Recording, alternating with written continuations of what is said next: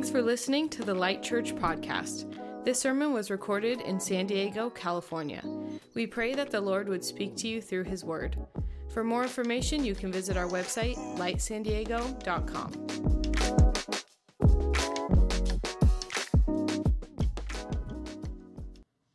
Ooh.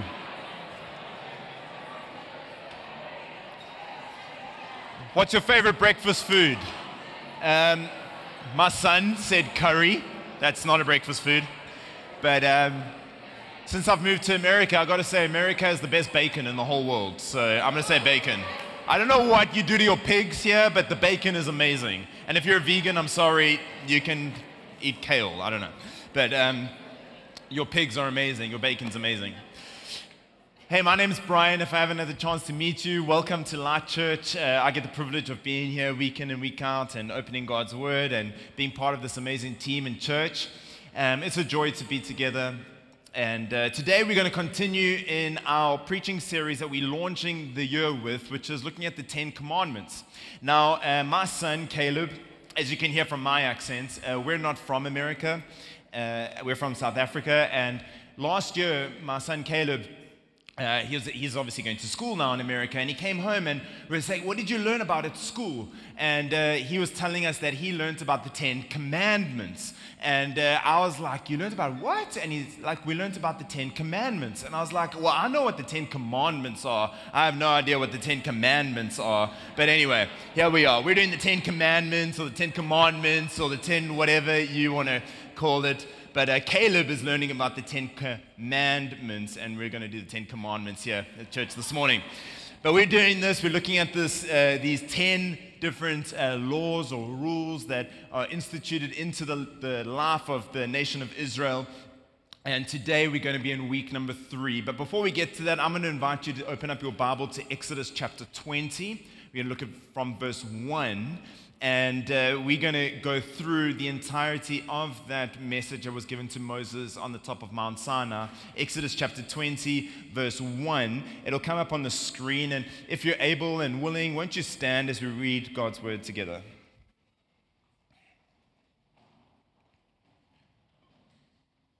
Then God spoke these words, I am the Lord your God who brought you out of the land of Egypt, out of the place of slavery. Do not have other gods besides me. Do not make an idol for yourself, whether in the shape of anything in the heavens above or the earth below or in the waters under the earth. Do not bow and worship to them and do not serve them, for I, the Lord your God, am a jealous God, bringing the consequences of the father's iniquity to the children, to the third and fourth generations of those who hate me, but showing faithful love to 1,000 generations of those who love me and keep my commands. Do not misuse the name of the Lord your God, because the Lord will not leave anyone unpunished who misuses his name. Remember the Sabbath day and to keep it holy. You are to labor 6 days and do your work, but in the seventh day is a Sabbath to the Lord your God. You must not do any work. You, your son, or your daughter, your male or female servant, your livestock, your resident alien who is within your city gates. For the Lord made the heavens and the earth and the sea and everything in them in 6 days, and he rested on the seventh day. Therefore the Lord blessed the Sabbath day and declared it holy. Honor your father and mother, so that you may have a long life in the land that the Lord your God is giving you. Do not murder, do not commit adultery, do not steal, do not give false testimony against your neighbor, do not covet your neighbor's house, do not covet your neighbor's wife, his male or female servant, his ox or donkey, or anything that belongs to your neighbor. This is the word of the Lord. You may be seated.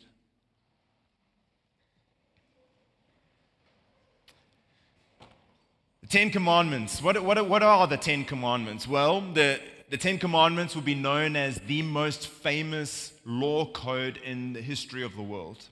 In fact, interestingly enough, my wife, who, as one of her many degrees and qualifications that she has, studied law, and she reminded me that the Ten Commandments, in fact, set precedent for the entire world's legal system, even up until today.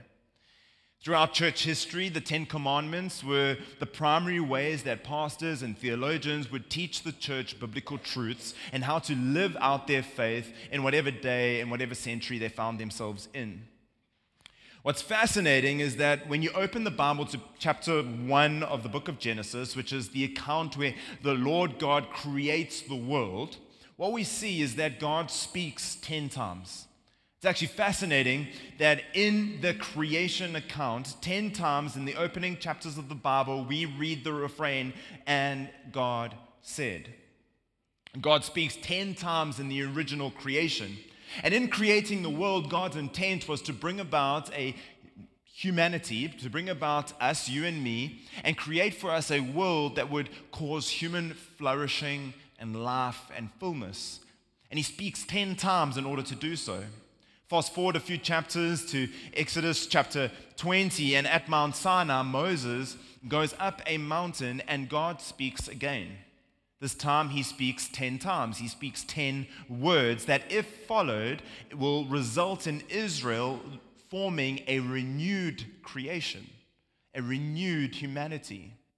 10 times at the creation account, God speaks to bring about life and create the world as we know it. And his intent is life and wholeness and human flourishing. Moses goes up a mountain, and 10 times God speaks again. And his intent is wholeness and life and human flourishing. These 10 words were crucial in forming Israel's identity as the people of God, as a newly liberated nation who have been rescued out of the slavery that they found themselves in Egypt. And now, what we see is that this nation, if they follow these rules, these commandments, they're not meant to be oppressive, but rather bring about life and wholeness and fullness and human flourishing. Now, many of us know that in any relationship that we find ourselves in, we need kind of rules or boundaries or some kind of expectation in order to see that relationship flourish. Many of you know this. If you're living with roommates, it's helpful to have some kind of code that you live by or some kind of rules that you follow. I see a lot of people smiling. Maybe you've come into conflict at the start of the new year around maybe your roommate ate a little bit too much bread or drank too much of the milk or had too much honey because, there's some rules that you got to follow. Pick your stuff up off the floor, clean the bathroom after you use it, whatever the case may be. Any relationship, any friendship, there's kind of unspoken and spoken rules that we follow in order to bring about wholeness and flourishing in that relationship. Every marriage, we sign up to a code of living and doing life together so that we can flourish as human beings. And in the healthiest of relationships, these rules are not meant to be burdensome. They're not meant to be unnecessarily restrictive. Rather, they exist to bring about life and health and flourishing to that relationship. I can use my marriage as an example. When Caitlin and I came together in marriage, what we said in saying yes to each other is we say no to any other option that there may be out there. And so that option of saying, hey, I'm going to pursue my wife as the only woman in my life, as the one I'm going to cherish and love, that is not a restrictive, oppressive rule on my life to not go and be with other women. Rather, that is to create flourishing and wholeness in our relationship. And the 10 Commandments actually function in the same way. They're not rules that are meant to be oppressive and restrictive, that we have to follow this rule list so that God may love us, but rather they should be viewed as 10 loving invitations towards our own human flourishing and wholeness. And so living in sync with the 10 Commandments actually leads to life and leads to how life was designed for us to be lived. And living in sync with these 10 Commandments actually leads to a life of freedom, leads to a life of being able to engage with the Lord and live out our life on this planet in the way that God designed for it to be lived. In the last 2 weeks, we've looked at the first 2 commandments of do not have any other God besides me and do not make an idol for yourself. And that brings us to week number 3, which is today as we look at the third commandment, which is this, found in verse 7. Do not misuse the name of the Lord your God, because the Lord will not leave anyone unpunished who misuses his name. The ESV, the English Standard Version of the Bible, actually translates this verse a lot better, where it says, you shall not take the name of the Lord your God in vain, for the Lord will not hold him guiltless who takes his name in vain. So let's start off this morning by asking ourselves the question, why did God actually speak this commandment, this third commandment. What's the point? Darrell Johnson, he insightfully says, because God does not want to see us waste a precious gift. The third commandment is about you and me not wasting a precious gift. In fact, Darrell Johnson would go on to say that precious is actually an understatement. You see, in the third commandment, God is actually saying to us, I have given you one of the greatest gifts imaginable, one of the greatest gifts you could ever receive. Please don't take it in vain. The Hebrew word that's translated vain actually literally means nothing or emptiness. It's as if God was saying, and I quote Darrell Johnson again, I have given you something supremely precious, something for which I personally am very jealous. I have given you something that changes your life. Do not let it be for nothing. Do not empty it of its richness and power. Do not take the gift of my name in vain. So what's the gift? Well, we know it as we've started this morning. The gift itself is God's name. In giving us his name, God is in fact giving us a precious gift. Now, names in ancient Israel in the Hebrew tradition were really significant. And when men and women, where moms and dads would name their children, there would be a lot of intentionality, a lot of thought would go into naming their kids. In fact, what you see even throughout ancient Israel is names would change as people maybe became, would climb the social ladder of society. They would get a new name, or if there's something about their character was renewed or changed, God himself would change their name. But there was a lot of attention and focus given to people's names. Now, Caitlin and I, when we were naming our boys, we're pretty intentional, intense people, and so we decided to give a lot of intentional thought into what we would name our kids, and I think we nailed it personally. But our kids, they got such cool names. Judah Zion is our oldest child.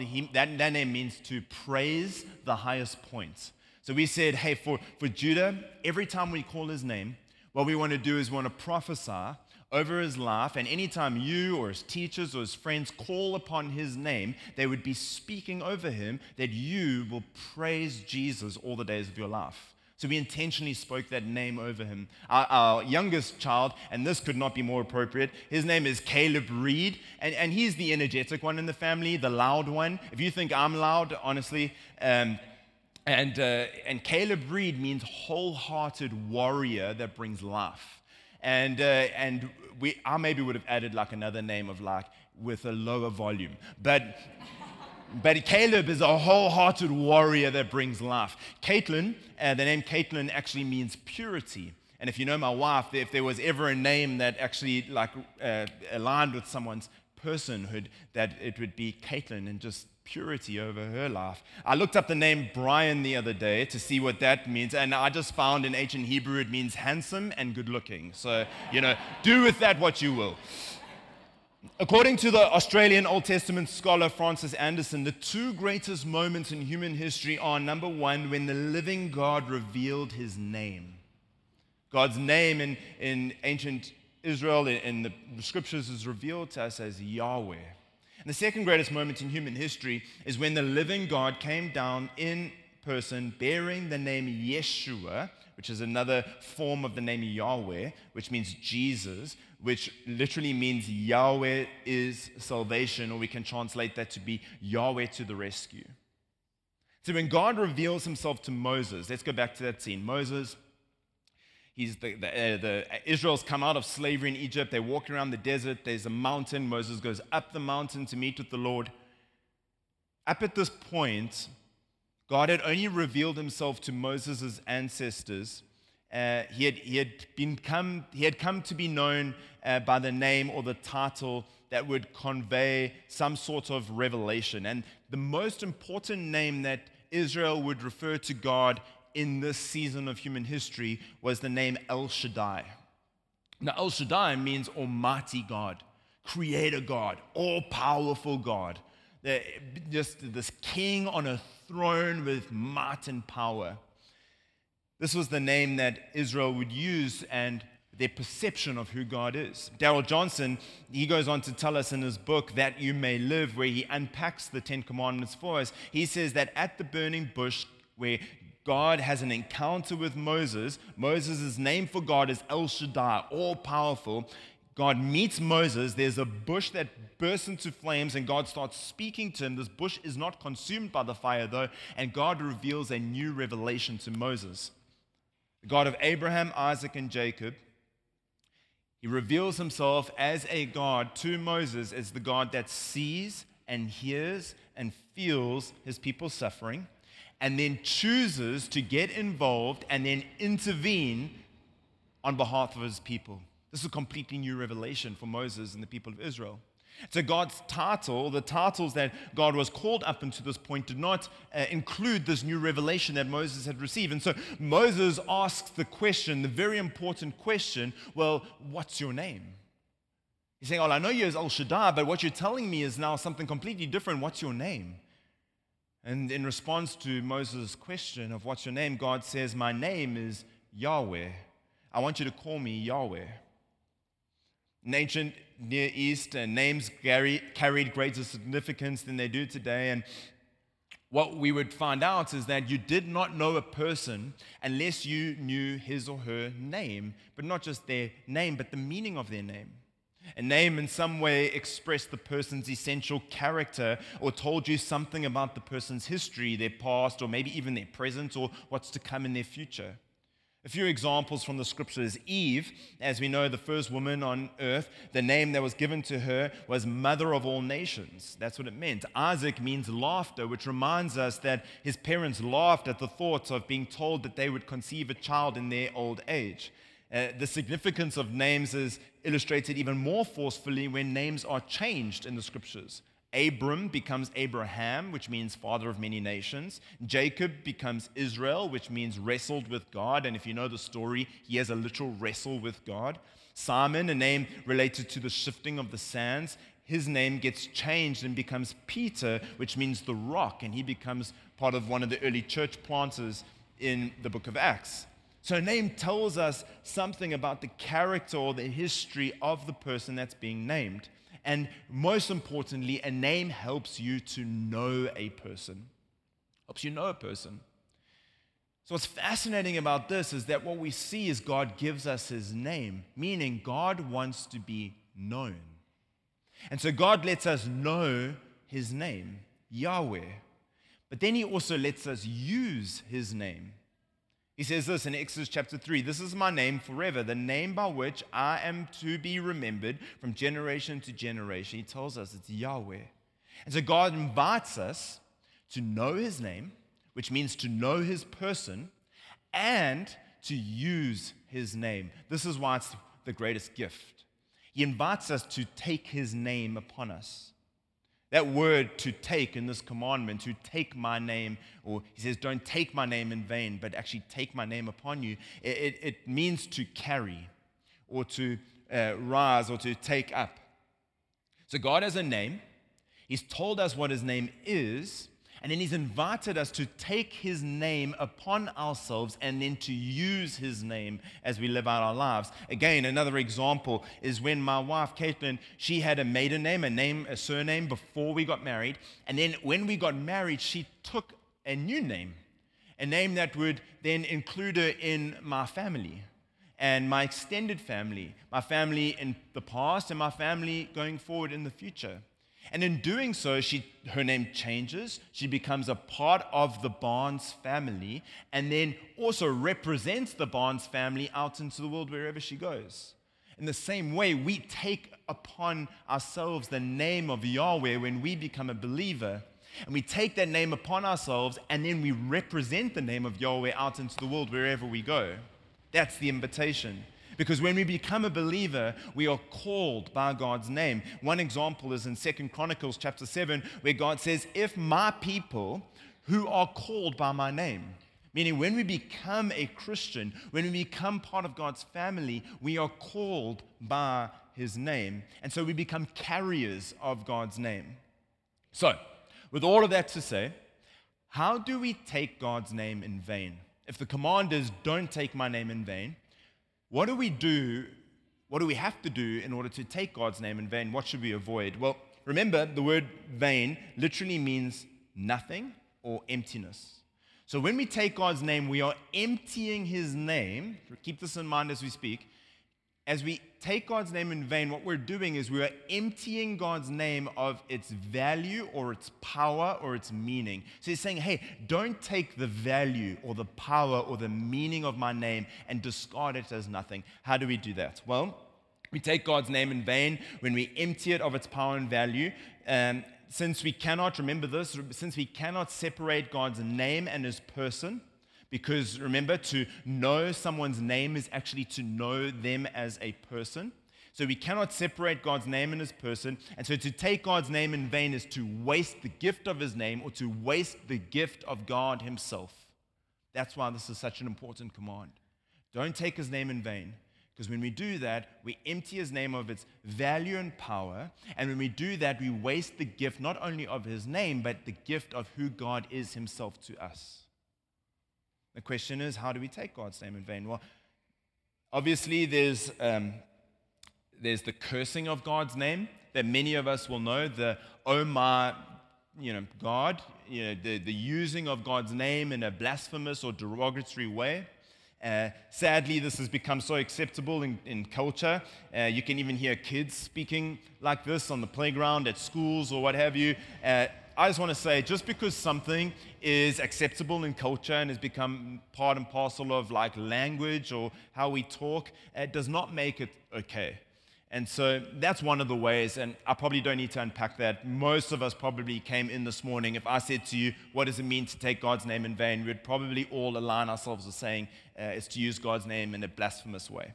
So that probably wouldn't surprise us. But another way, and one of the ways that we don't give much attention to, if any, and maybe one of the primary ways that we take God's name in vain, which may come to a surprise to some of us, is actually when I live in such a way that is not in line with God's person and character.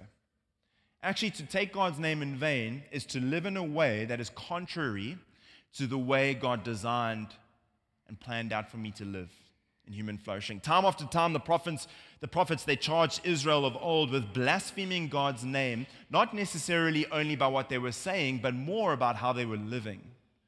Think about how often the church has actually brought shame upon the name of God by the way that we live.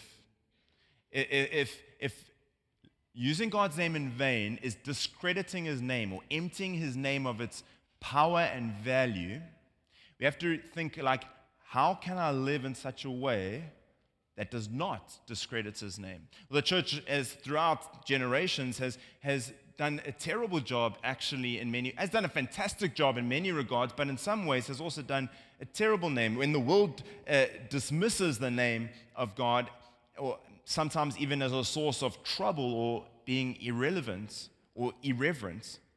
Think about, people will talk about the Crusades of old and how can this be in line with God's character and person? How could a loving God condone these things?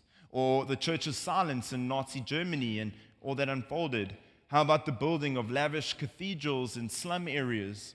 Or the fact that North American believers spend more money feeding their pets than they do alleviating world hunger? We can empty the name of God, making it nothing in the world by the way that we choose to live. This is one of the primary ways that we use God's name in vain. Friedrich Nietzsche, the German existentialist philosopher, once said, "Show me that you are redeemed, and then I will believe in your Redeemer." He's saying, hey, show me by the way you live that you are redeemed. Then I'll believe. In fact, this command is probably the most evangelistic command that there is out there. The way that we would reach the world with the most power is actually when we start to live in a way as the church and as believers that does not use God's name in vain by the way that we live. Mahatma Gandhi, he said that, I like what I see in your Christ. It is you Christians that cause me trouble. Now that's the negative, okay? What's the positive? Well, how can we take up the name of God, The name of Jesus, which was beautifully sung about in our, that we all worshipped along this morning as Grace and the team put together a beautiful set list for us as we sang. How do we take the name of God in honor and in fullness and live a life that's consistent with Yahweh's character? When Jesus teaches us to pray in the New Testament, how does he start? He says, "Our Father who art in heaven, hallowed be your name, on earth as it is in heaven." Literally, hallow your name, or praise your name, or let your name be regarded as holy. It's a request that God would do something significant about his name and how the world would see his name and hear his name. Darrell Johnson again puts it like this. He says, "O living God, please please make your name real on earth as it is in heaven. Make your name real in my life as it is in heaven. Please honor yourself by the way that you enable me to live." Friends, we bring honor to the name of Jesus, or to Yahweh, to God himself, when we speak truth, because Yahweh is a God of truth. We bring honor to the name when we seek justice, for Yahweh is just and he loves justice. We bring honor to the name when we do mercy, for Yahweh is merciful. We bring honor to the name when we are patient with others, for Yahweh is slow to anger and loses patience. We bring honor to the name when we give ourselves over to the poor and to the marginalized in society, to the needy, for Yahweh is a God of the marginalized. We bring honor to the name when we enter other people's sufferings. Yahweh is the suffering servant. We read, "A man of sorrows acquitted with grief." We bring honor to the name of Jesus when we practice hospitality towards one another and towards strangers, for Yahweh is hospitable and he is a welcoming God. We bring honor to the name when we step out of our comfort zones and we share our faith with family members or friends or co-workers and with the world out there, for Yahweh seeks to have his name be the name above all other names on the earth. We bring honor to the name of Jesus when we try and make peace, when we work at reconciliation and wholeness in society, for Yahweh is a God of peace. He is the great Redeemer. We bring honor to the name when we keep hope alive, for Yahweh holds the world in his hands, and Jesus will have his way. Things will be restored. There will be an end to evil and pain and sin. We bring honor to the name when we live sacrificially for the kingdom's sake, for Yahweh's great moment of glory was actually on a cross where he laid down his life for the world. Friends, there's power in the name of Jesus.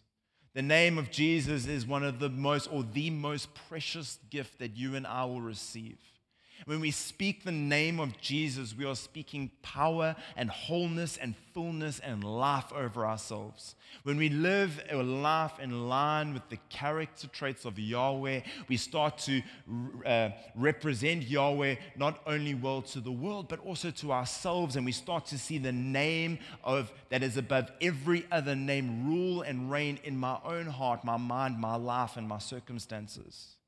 There is power that will be released over our lives if we have faith to call upon the name of Jesus and live a life that is in line with the character traits of Yahweh. Pursue holiness. Power that will help us to live a life of love and sacrifice. A life that brings wholeness and purpose and meaning. There is power in the name of Jesus.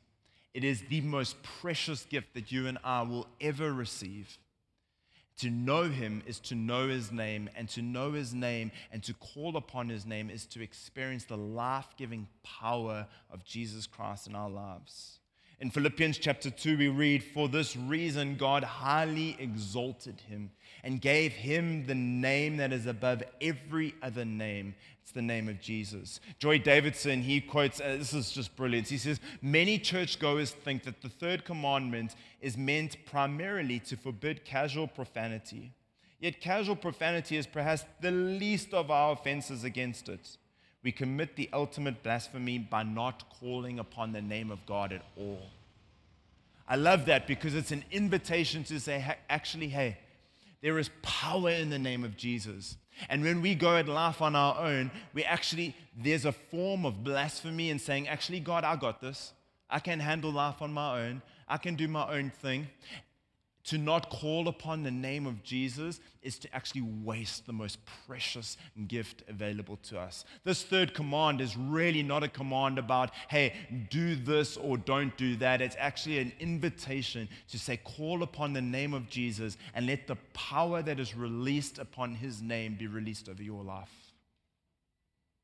Listen to how God expounds this in the Old Testament. He says in Exodus chapter 3, then the Lord said, I have surely seen the afflictions of my people who are in Egypt, and I have heard their cry because of their taskmasters.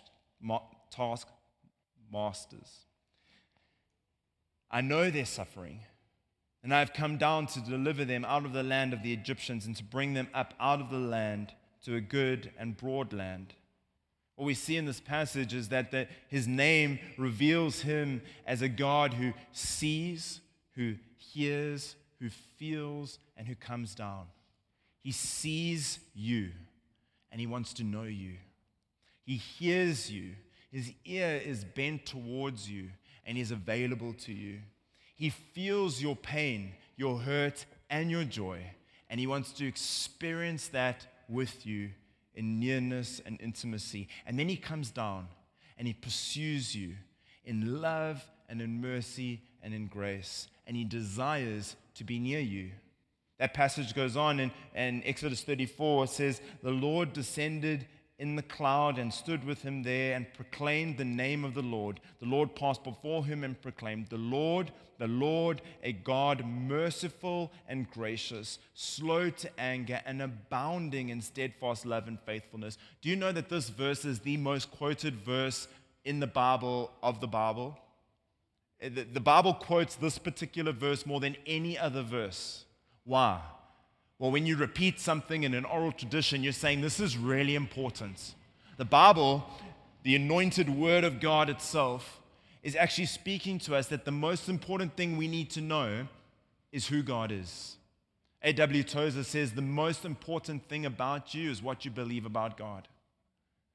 God tells us in this passage that he is merciful, that he is gracious, that he's slow to anger, that he's abounding in steadfast love, and that he is faithful. I'm going to invite the band to come up, Grace and your team. And we're going to close this morning, and I want to give us an opportunity, not looking at the negative because we've touched on that, but actually considering the positive. How can I not use the Lord's name in vain by actually using the Lord's name in all of its fullness over the different areas of my life? How can I call upon the name of Jesus and take up the greatest gift that is available to me? We've just come past Christmas time, and when we moved here in 2022 on the 11th of December. And so in moving across with a crazy exchange rate, we did not have a lot of money during Christmas time last year, 2022. And so we had just moved across the world, we had left everything behind, and we did not have like an abundance to go and spoil our kids on Christmas Day. Now, regardless of what the spoil means for you, it was just like we had a little bit of money, and there's this crazy exchange rate, and so we bought our kids bicycles, and like that was all we could give them. And Caleb, the wholehearted warrior that brings life, found the bicycles a few days before Christmas. So Christmas Day was very uneventful. So this year on Christmas, not because we just had the opportunity to maybe spoil them a little bit more than we usually would.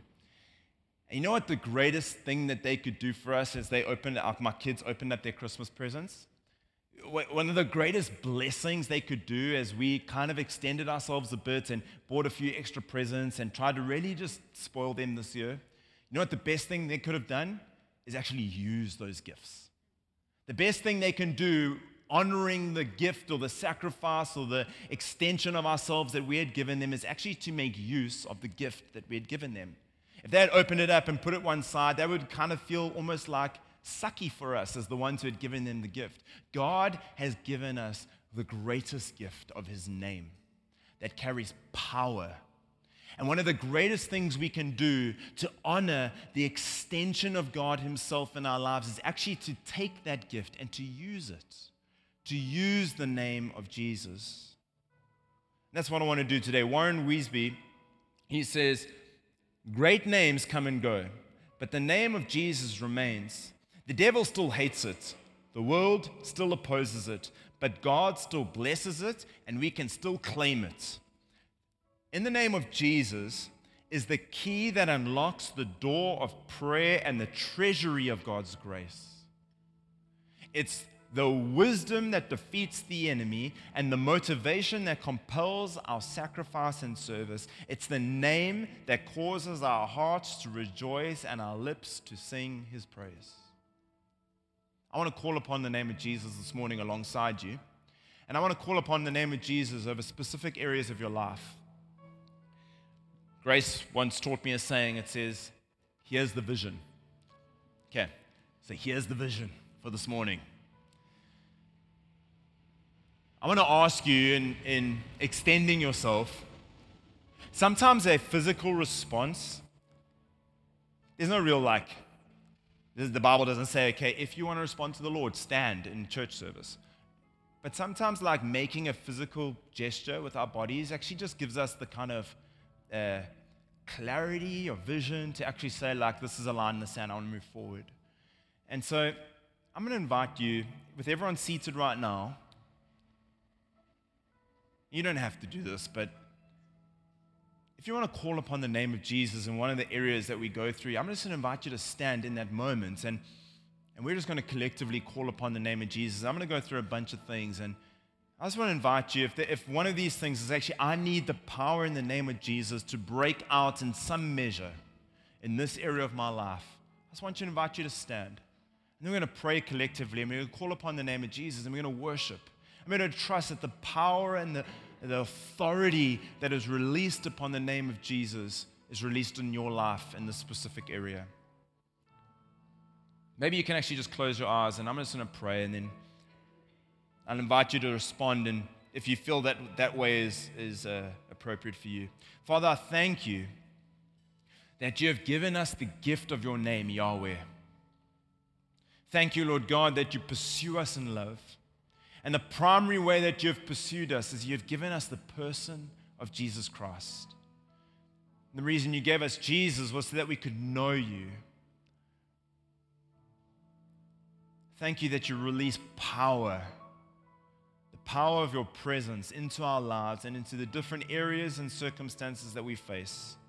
That you are a God who wants to draw alongside us, that you will never leave us and never forsake us. In fact, the greatest, the most repeated command, friends, in the Bible is this: do not be afraid.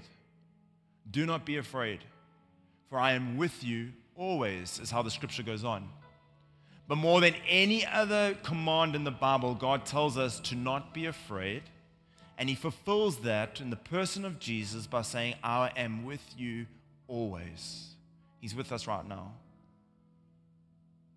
So Lord, we want to come before you empowered by the Holy Spirit and with boldness and the authority granted to us, call upon the name of Jesus. We acknowledge, Jesus, that your name is the name above every other name, and that if your name is on our lips, there will be power released and access to God the Father.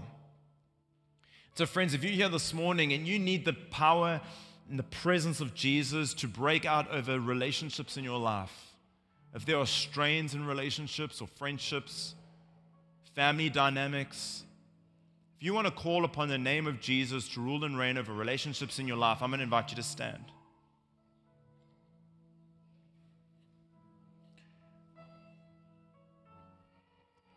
If you need the power in the name of Jesus to be released over your finances,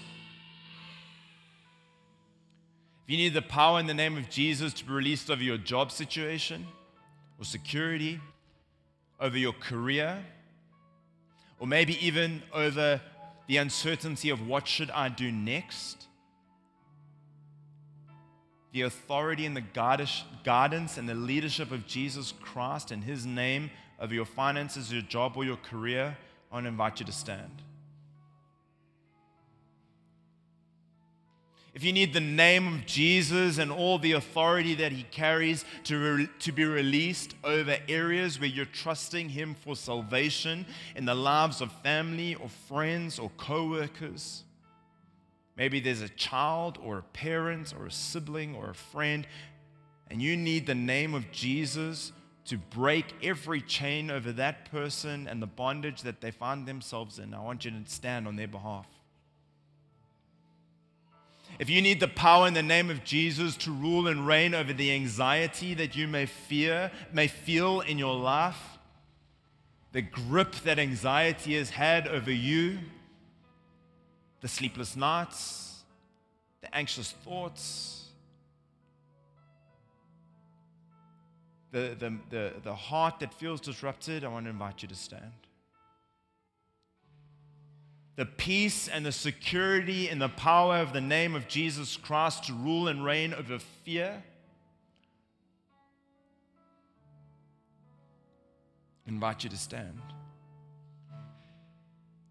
If you need the nearness of the name of Jesus to rule and reign over the loneliness that you may feel in your own heart or your own life, your feelings of self-worth, if you need the power of the name of Jesus to tell you that you're valuable, that you're beautiful, that you're desired, that you're wanted, that you're worthy, I just invite you to stand. If you need the name of Jesus to rule and reign and the healing power that comes in his name to rule over sickness or any kind of injury or illness over your life, or a family member's life, or a friend's life, I want you to stand in the gap for them or for yourself. If you need the name of Jesus to provide discernment and wisdom in life choices and what should I do next, Lord? The name of Jesus to lead you and guide you, I invite you to stand. And if you need the name of Jesus to rule and reign because you want to overcome some area of sin in your life, that you want to remain faithful to Jesus, you can stand. This is not an all-encompassing list, so if there's something else that you're hoping that I was going to say and you're considering an area of your life where you're saying, actually, Jesus, I need you to rule and reign over this particular thing, I just invite you to stand.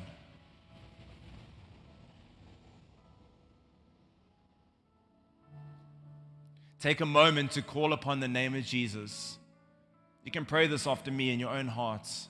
You can whisper it. Jesus, I declare that you are the name above all names. I recognize that you have power and authority in your name. Father, I thank you that you have given Jesus the name above every other name.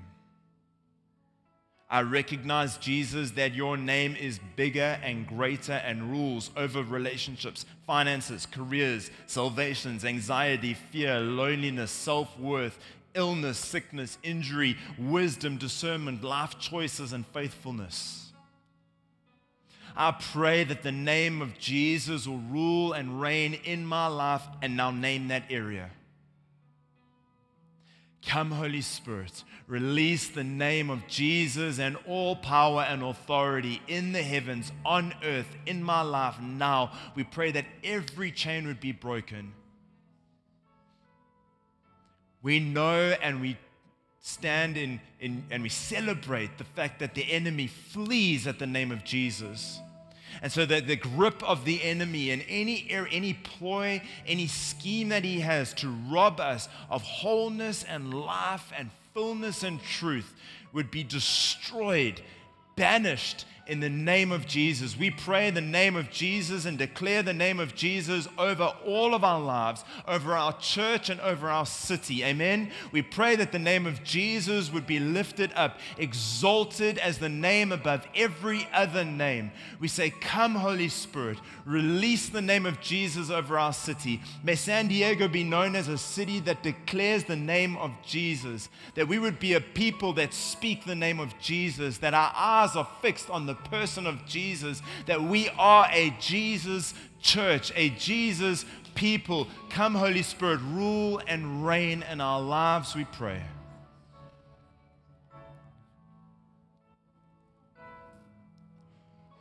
I'm going to give you a moment now just to pray, and just even if you want to pray into another area that wasn't mentioned, that Jesus would rule in your life.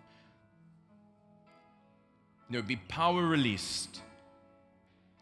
I love that God over and over again in the scriptures He is the God of peace. May peace rule and reign in your hearts in the name of Jesus. Spend a few moments praying and being with the Lord, or just sitting and resting in His peace, and maybe even asking Him, I don't know this power that you're talking about. God, reveal yourself to us. In a few moments, Grace and the team will lead us as we declare and worship again in our closing. Thanks for listening to the Light Church podcast. This sermon was recorded in San Diego, California. We pray that the Lord would speak to you through His word. For more information, you can visit our website, lightsandiego.com.